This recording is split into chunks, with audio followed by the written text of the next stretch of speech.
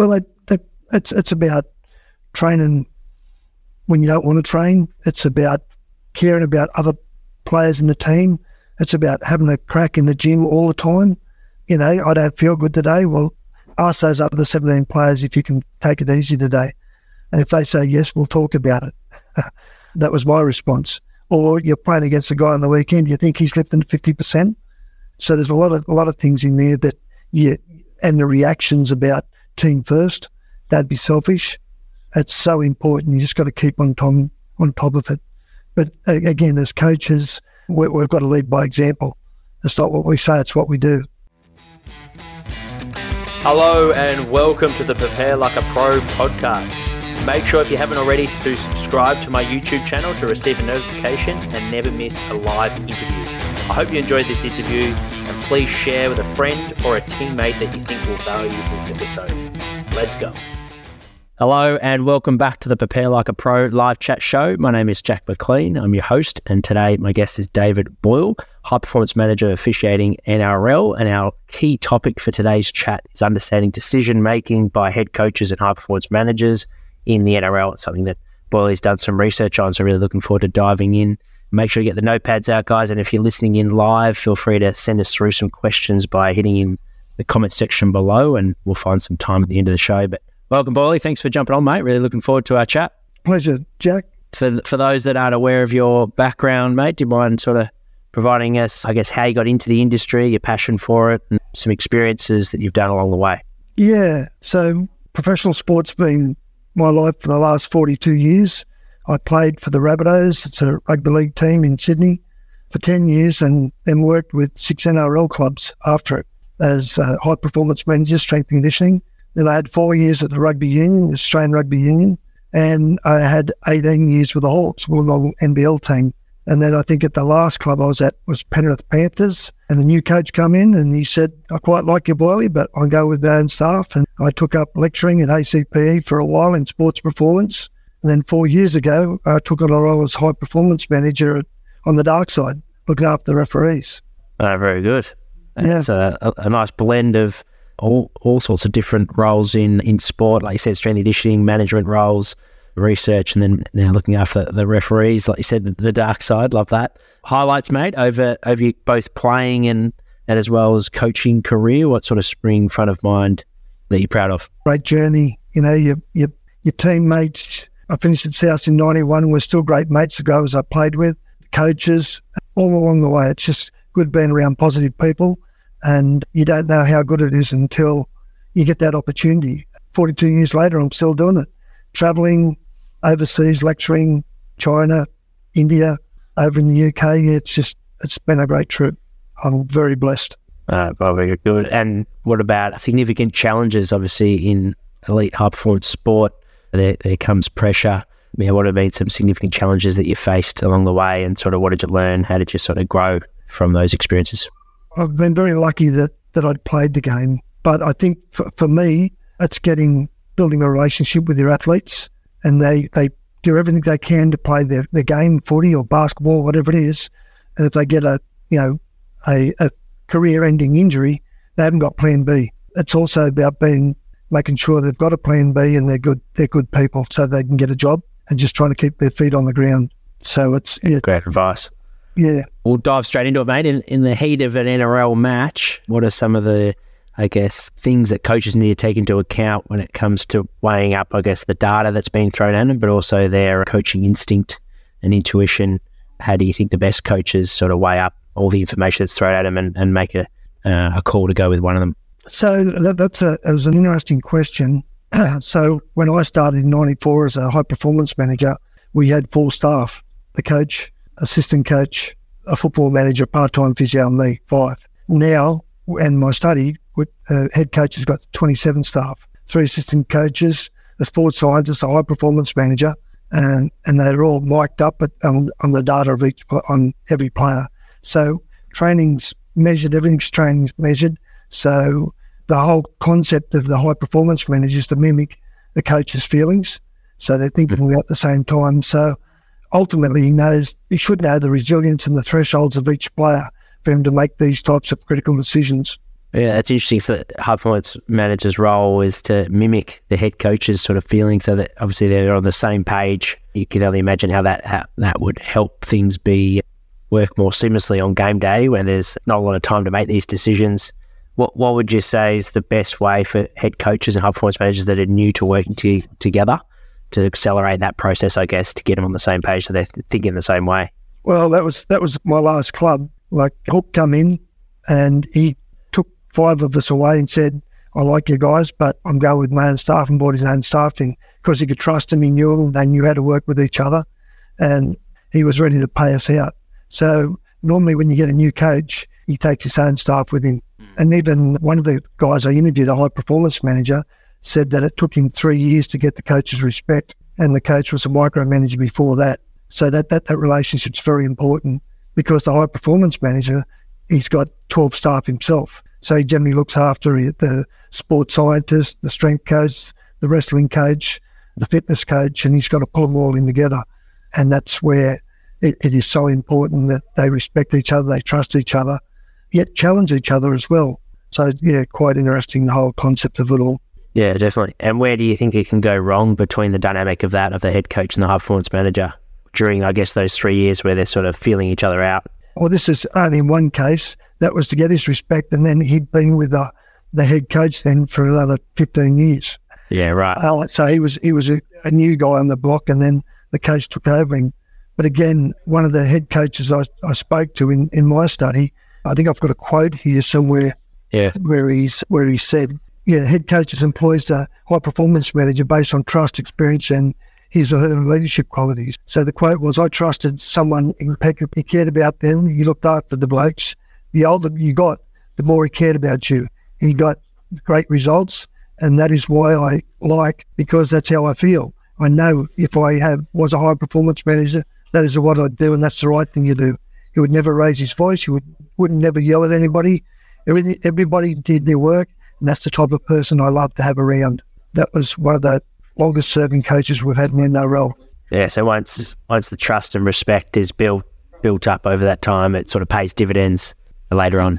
Yeah. And I guess the other thing, one of the others and biggest finding that we had was casual conversations. Casual conversations was the most information gathering aspect of anybody in a club. And then just from my own time, I had probably 80 conversations a day, and that could be with the players, that could be with the staff, that could be with the physio, because we want to know everything about the players and the casual conversations. And another head coach said he doesn't call anybody into his office.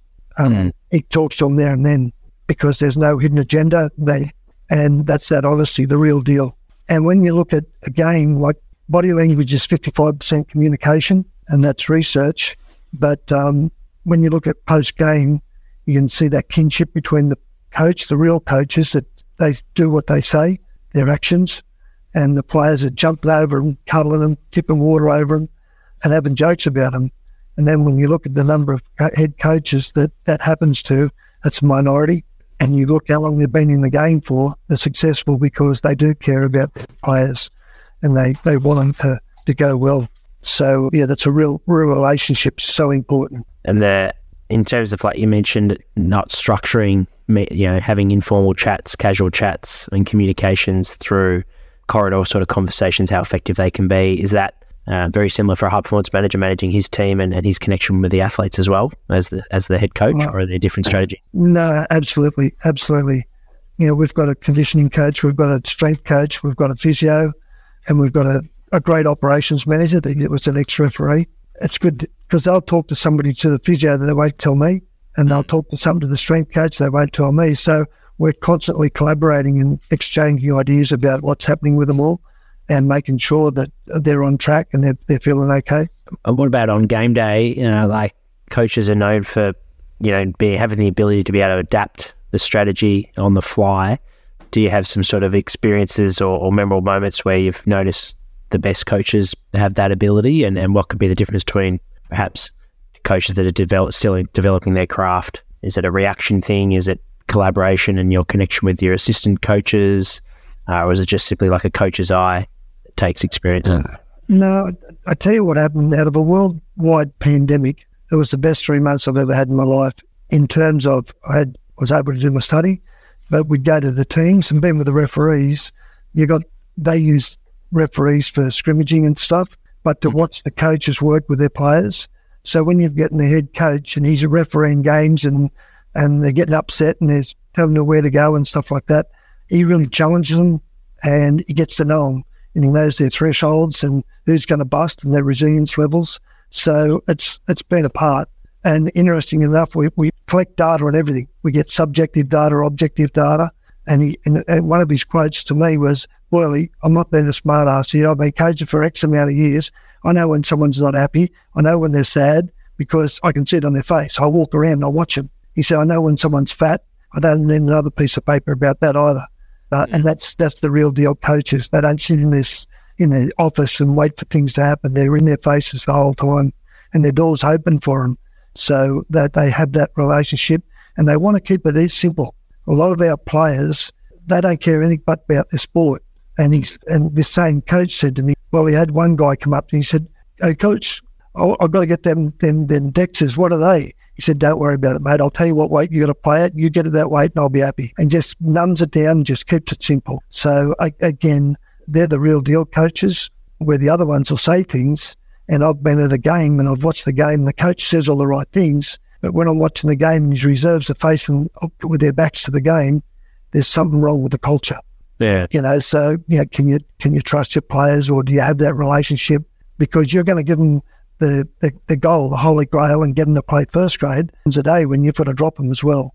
So it's a tough gig, and I want to do, personally myself, I want to do more research, as we spoke about, on the cognitive levels and relationships, about the mental side of things that I think we need to learn more about, because all these psychosocial stressors that these players are faced with, and all our teenagers and middle-aged guys are faced with these days, are really critical in our decision-making. Oh, absolutely. Yeah, it'd be a fascinating study to get a good understanding of both head coach and high-performance manager. Like you said, the amount of conversations that happen on a daily basis and decisions that need to be made quickly. It'd be interesting to get a better understanding of the fatigue that comes with that, but I imagine they'd be really elite with coping with those strategies as well, being in that environment for so long.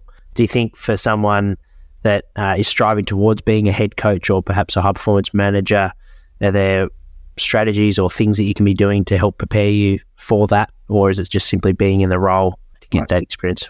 Being in the role is one thing, but I think you need to have some sort of academic qualifications now. And even I'm also on the board of the ASCA, but we've put in leadership modules in our high performance, in our level 3 coaching. And it's been critical. Marking their papers, their workbooks, they're all just so surprised. And that was the biggest module that they've learned from, emotional intelligence and the need to, and I've got another quote here, but basically what the quote is, Boyle, used to be a time where we used to give them 3 slaps around the head, and now you got to give them 3 cuddles. And that's exactly the way they are now. You just can't rouse on them because you get in trouble. So it's just a new world that we've got to adapt to. Like, obviously, you've been in the industry and you've seen the shift towards sort of those 2 different strategies. Why do you think that the demand for leadership courses and emotional intelligence courses is so much more, I guess, relevant now these days compared to maybe 20 years ago? Where did that sort of shift happen? Was there some things that were happening that people weren't happy with the standards, or is it because the teams are bigger, like you mentioned, from 4 staff to 12 to 20 staff? So is it a different environment, do you think, different demands on the role, or are there some other things that... Well, yeah, when you go from having a staff of 3 or 4 to 27 staff and 35 players, the role gets a lot bigger. And because the game gets faster, and now we've got all this sports science and technology, you've got more bodies to look after. And the bigger span of control means that you're tied for time. And, the head coach is the first there and the last to leave at what I'm saying are the real deal clubs. So, and societal changes has got that way. You've got grassroots players. Everybody gets a trophy. Teachers are having trouble because of societal changes, and you've got social media, and there's so much information out there that, we've just got to be across it all. And you mentioned cognitive studies. For those that haven't read any papers or might not be aware of what all that means, what's the interest for yourself in looking into sort of decision-making and cognitive decision-making for the athletes, but also high performance managers and head coaches? Yeah, well, look, I've been involved in the game for 40 years, and when I come to the referees, I had no concept of them. They were a necessary evil. No, I've got that much respect for them now because everybody hates them. You know, they get abused, and they've done about 2,000 games before we get here. And we train them hard, but they've got to have that cognitive ability. They're making 1,300 decisions a game. And they're that busy there, and they've got the captain's challenge, 6 again tackles. They've got to count their penalties. They've got to make sure that they've got to control the game and make it a spectacle for the public. If they let the teams just do what they want and not play by the rules, then they're going to turn it into what they'd call a shit fight. But they've got to really work hard, and they've got to earn the respect of the players. And the whole concept is the commission makes the rules, the referees have to apply them, and the coaches are trying to exploit them. You know, if you get hit in the head now, go down on the ground, don't get up. Well, that's not really in the good nature of the game. But if that's going to give them more time, we'll get someone sin binned or a penalty. Yeah, that's something that we've got to deal with the referees. So, yeah, their cognitive ability is unbelievable on remembering things and doing 3 things at once. Because the head referee's mic'd up to the 2 touch judges, which will work, and they've got roles to play. They've got a match day coach, they've got the bunker. Yeah, they're just HIA bin, so they're just working the whole time. And what does a typical training week look like, I guess, in season, and how does that compare to pre-season for the referees? So we've got some great strength and conditioning staff here. They work really hard, so we've got referees on different meters they've got to run a week. So we've got guys on 16 to 18 Ks a week. Other referees have to run up to 26 Ks a week, but the body's not designed to run backwards. So the head refs are running backwards, and we've got to do a lot of chain work, calves and things like that. The touch judges work a lot of adductor, and they might be doing 2 games a week. Say for a Friday game, then coming back and then flying over to New Zealand for a Sunday game. So their early flights, time zones, recovery, and they've got to review their own games. So they normally they get 3 runs a week if they can, or 2 runs a week, and we're looking at their chronic loads. And then they've got to do a lot of theory and reviews. So they're really, really working hard. And are they like a team? Are they reviewing the game together, like all those different positions that they're in, and sort of judging how they communicated under pressure together, or is it more individually looking at your own specific role and reflecting on that? So each game of referee, you have 3 involved in each game. So they'll do a post-game review. They'll spend about anywhere from 2 to 3 hours reviewing their own game, and they go into an hour's review with their coach, and they go over any mistakes. In the bunker, they've got coders. They might get 339 code question marks, whether they did the right thing or whether they didn't, and they might do 2 of those games. And then as a group on a Wednesday, they'll review the whole lot and have theory meetings, bunker meetings, and coach athlete meetings. So yeah, they're really, really under the pump. And you mentioned posterior chain work. Are they like the athletes, like sort of doing some extra work, accessory work in the gym to keep themselves, I guess, mitigate injuries? And like you said, there's different demands to it with a lateral work, and some others are running backwards. How do you sort of take that into account with their program? Is everyone following a individual program, or is it more a group program where they lift together and run together? How does it sort of... They do 3 lifts a week. They do a lot of posterior chain work. We do a lot of Nordics, a lot of calf work, elastic strength work, for tendons and muscles and things like that. So, and in the training programs, we make sure they do a lot of referee-specific moves, which entitles not only running hard, but also be tough stuff, or they've got cognitive questions got to answer. So they'll have game edits, and they'll have 2 teams, and they'll just get little snippets, and they've got to make sure that they know what the score is by the end of about 15 minutes of exercise. Or they might get 14 pitches they've got to look at before training session, do the training session, and remember all the 14 pitches that they looked at. And I had one guy that was 6 months later, he knew the 14 from 1 to 14 straight away. It's unbelievable, their cognitive ability. And is that, that trait quite natural for that referee, or is it something more that he's worked on to develop to that?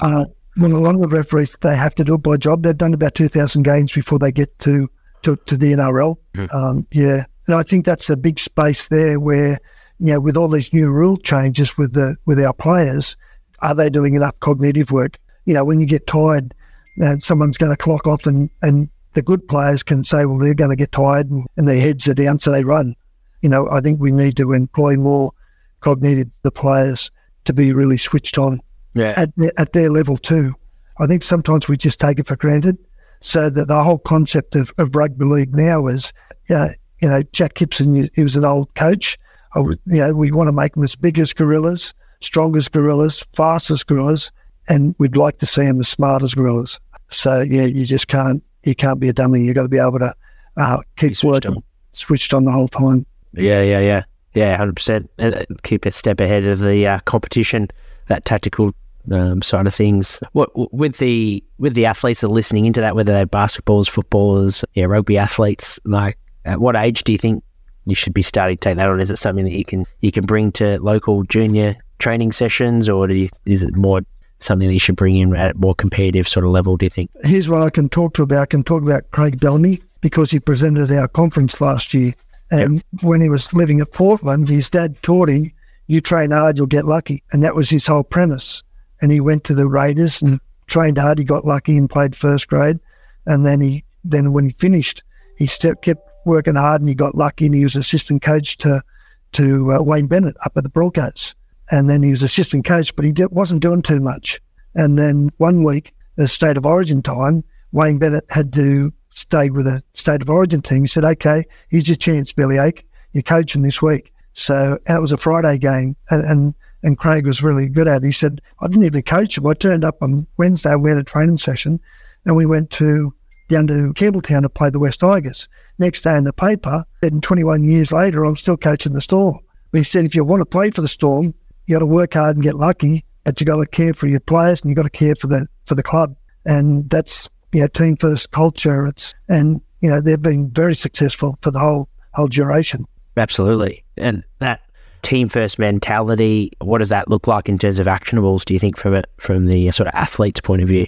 Well, it's about training when you don't want to train. It's about caring about other players in the team. It's about having a crack in the gym all the time. I don't feel good today. Well, ask those other 17 players if you can take it easy today. And if they say yes, we'll talk about it. That was my response. Or you're playing against a guy on the weekend, you think he's lifting 50%. So there's a lot of things in there that and the reactions about team first. Don't be selfish. It's so important. You just got to keep on top of it.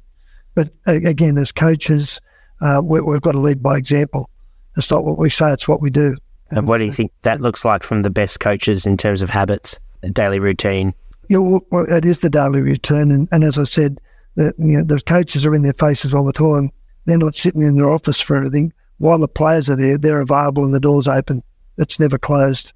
And again, a lot of the coaches don't sit in their office much because they're around walking through the players in the morning, greeting them all, seeing how they're doing. Body language, 55% communication. They're in the physio room, working there, how you feeling? And they're just in their face the whole time. And then, when the players go home, and that's when they've got to get down and do their work. And that's kind of where they're at. If they see if someone's not happy, come on, let's go.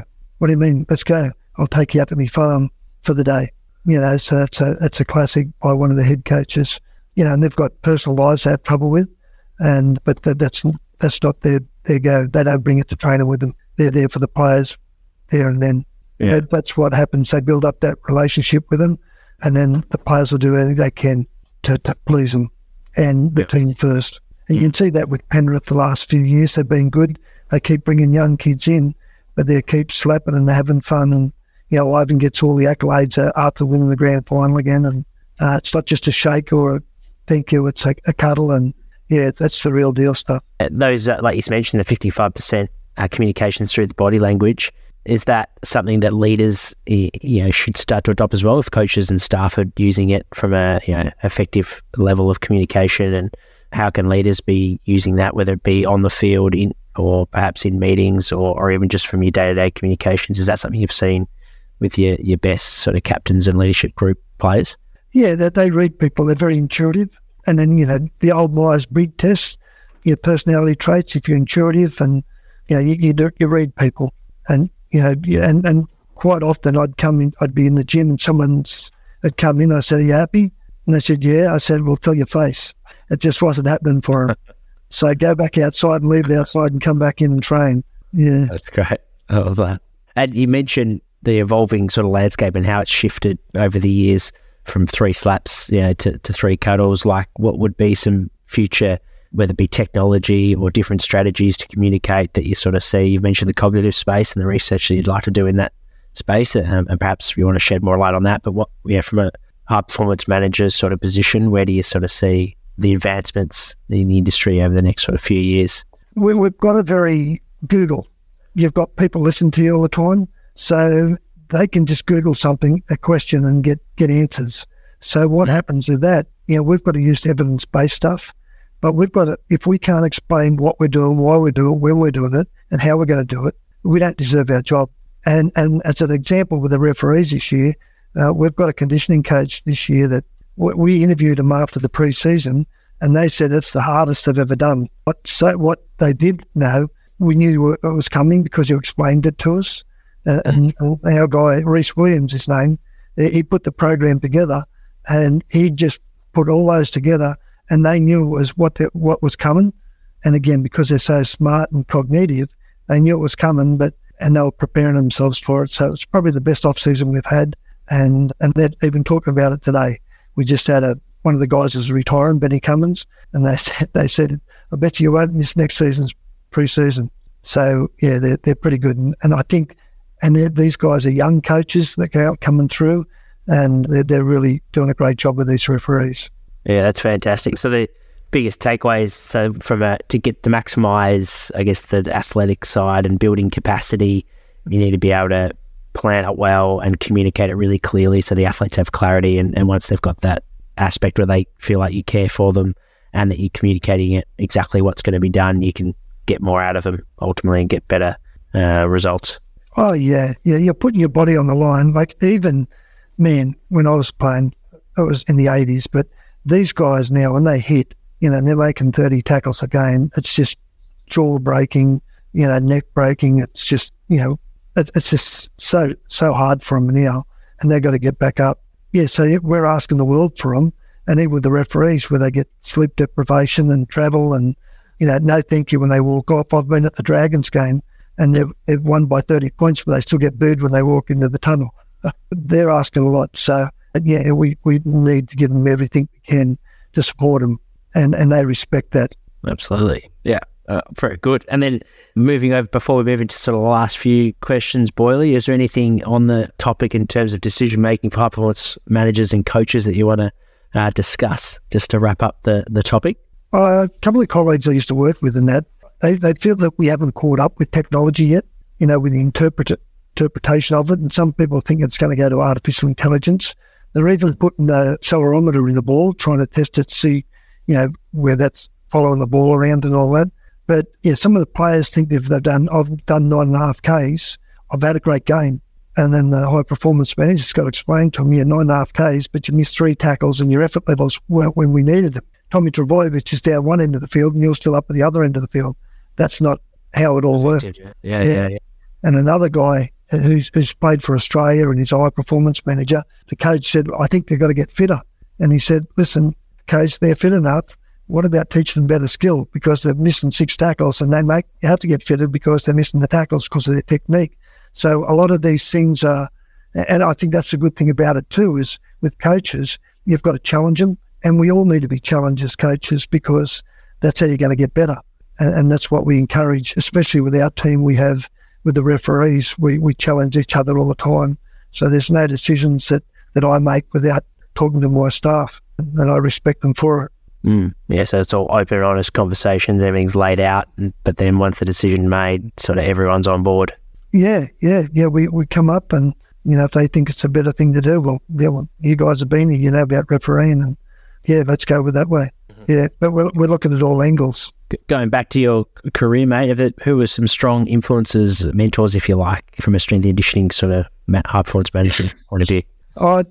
There's countless of them, but I've got a list I put together. Ashley Jones, he was my first mentor. I was just finishing rugby league, and he's done Australia, he's been with the All Blacks. And Dan Baker, he's been a mentor and friend for a long time. Lionel Potter. Lionel Potter was in jail for 14 years, but he taught me about life and not giving things to people. He was so humble, and we'd go on trips away, and he said, "Come on, Boyle, let's not become institutionalised." We did Alcatraz together, and we travelled all over the world. John Mitchell, Trevor Clark, Sophia Ninfus was my supervisor, and she's always been a mentor for me.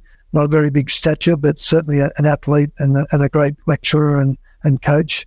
The Australian Strength and Conditioning Association has been fantastic in terms of you've got to mentor somebody, and you've been through the system yourself. I mentored you, and you've got to keep mentoring and give something back. But just the conferences that we go over the UK, over to America, Hawaii, it's just been amazing. So I think we're going okay, not just in sport, but the athletes that we have, our track and field athletes. And it's just an amazing journey.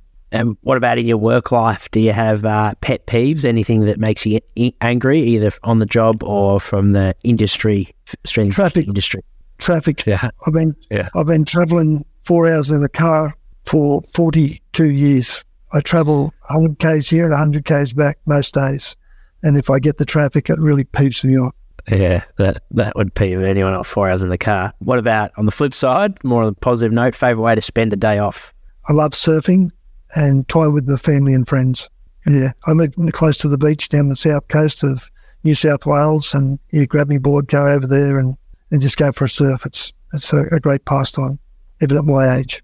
Long board or short board? I've gone long. It's 7 foot now. I've gone from 6'6" to 7 foot. So, still get out of most of it a bit. Get washed up in the rocks a few times. Good fun.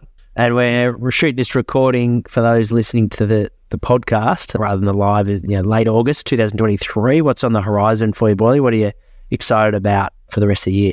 I'm looking forward to the finish of the NRL, see how what team wins. There's a wide variety of teams that can get there, and HT and on this cognitive referees, coaches, high performance managers and players. So it's going to be an interesting journey for the next 4 or 6 years, maybe not just this year. Yeah, massive. I love that. So it was your thesis that you did on the subject, and now you're going to dive a little bit deeper. Tell us about that. What are you interested to find out about, or what are you curious about in terms of that topic that you want to research on it some more? Yeah, so the big thing is, even doing a master's of research is tough. I wanted to quit, because you don't know what you're doing. But with this one, I'm going to with my eyes open. I really want to find out and help the game and help the referees and pathways and things like that. The more we understand about them, the better the game will be. And I think a lot of people playing any sport, if they don't want a career or anything like that, they want to play sport, well, it's going to keep them off the streets. So I think it'll be a great opportunity to do something and learn along the way myself. 100%. Great cause. Thank you for sharing that. It's a great insight, and looking forward to reading the research. For those that want to follow up with some questions, mate, where's the best place to get in contact? You can get me on LinkedIn or just davidwayneBoyle@hotmail.com. Yep, and then We'll have the links in the show notes for those listening in. And thank you, Boyle, for jumping on. Really appreciate you sharing with us some stories over your career, but also some insights into what it takes to be either a high performance manager, high performance athlete, and also an understanding of what goes on with their head coaches from a mental sort of cognitive point of view in decision making. So really appreciate it, mate, and looking forward to everything else you got going on and the rest of the season in the NRL as well. Thank you, and congratulations on your career too, Jack. You've come a long way since we met years and years ago. I have, yeah. You've got me on a good path. I appreciate it. Thanks, mate. Thanks for listening. Thank you. Bye-bye. Thanks for everyone that tuned in. Our next live chat is with Jeremy Hickmans and Blake Duncan. That's 4:30 p.m, 6th of September, which is next week. So I look forward to seeing you guys then. If you enjoyed this episode and want even more, our Academy is for you. The Prepare Like a Pro Academy is a platform that hosts exclusive features and bonus content, such as a Q&A segment aimed at getting to know the guests on a more personal level. Here's an example with Emily Meehan, head sports dietitian at Collingwood Football Club. What are things that fire you up? Oh, this one is always, I suppose it is, it'll be topical for most people, I think, but staying in your lane. And I often find that with nutrition, everyone eats, so everyone has an opinion. And I think that's what really gets me fired up because so many people try and provide nutrition advice based on their N of 1 experience when they did intermittent fasting or keto or whatever it might be. And then game changes, I'm sure game changes, whatever that might be. And look, it probably keeps me in a job, but that it does drive me insane because sometimes the information can be so detrimental and opposite to what I've been working with my athlete or athletes, and and because they hear it on someone's socials or through a documentary, it unravels everything that I've been working with an athlete for. Yeah. Another feature of our academy is the opportunity each week to join myself as co-host on the Prepare Like a Pro live chat show. Here's an example with Academy member Rama Davies, a strength and conditioning coach at the Box Hill Hawks. Welcome, Rama, to the chat. Rama has also worked at Box Hill, or currently he's working at Box Hill Hawks with us, awesome. So he's another Box Hill man in the strength and conditioning department. So I'll handle it over to you, Rama, to ask your question, mate. Thanks for joining us. Excellent. Thanks, Jack. And thanks Sam, for the chat. It was I found it to be really insightful, plenty of gems in there, and I enjoyed it a lot. Mate, my question to you was, you spoke quite a bit about perspective during that chat. And I was wondering, what are some of the things that you either know or do physically that you wish you either knew or did back at the beginning of your career? What are some of those things? Yeah, good question. So I suppose with perspective on life, that sort of point, it certainly has been massive for me now, and didn't probably have that as much when I was younger. I suppose one thing I might mention is gratitude. I spend a lot of my time doing a lot of gratitude exercises, listening to podcasts, doing a journal every day, just a bit to say what I'm grateful for, sort of 3 things. And that's a fantastic way that I've been able to reset and just kind of gain that gratitude and perspective about, that there is more to life than football, or, might be whatever, as an S&C coach, if something's, you're having a hard time, it can be massive with just, opening your eyes a little bit and losing that sort of tunnel vision or being stuck in that work bubble. So that's been huge. I think I wish back then, when I was younger, I asked more questions and was a bit more open to different things. I think I was a bit single-minded back then, and I thought there was one way of doing things. And if I kind of didn't have that fear of, asking a silly question or fear of judgment, it would have got me a lot further, and I probably would have learned a lot quicker. Being open to sort of different things, because you never know what you might find. It's just, there's so many people, like great people out there, knowledgeable people to learn off. And there's plenty more where that came from. If you would like to learn more, then enter patreon.com/prepare like a pro, or head to the link in our show notes. Thank you for listening to the Prepare Like a Pro podcast. If you like this episode, it'd be a massive help if you could like, follow, rate, give a review, or even share with your mates. The show is recorded in Melbourne, Australia. Be sure to follow our Instagram page for all updates on our latest and greatest. If you would like to get in touch to suggest a guest or advertise with the Prepare Like a Pro podcast, please email me at jack@preparelikeapro.com. Thanks so much for tuning in.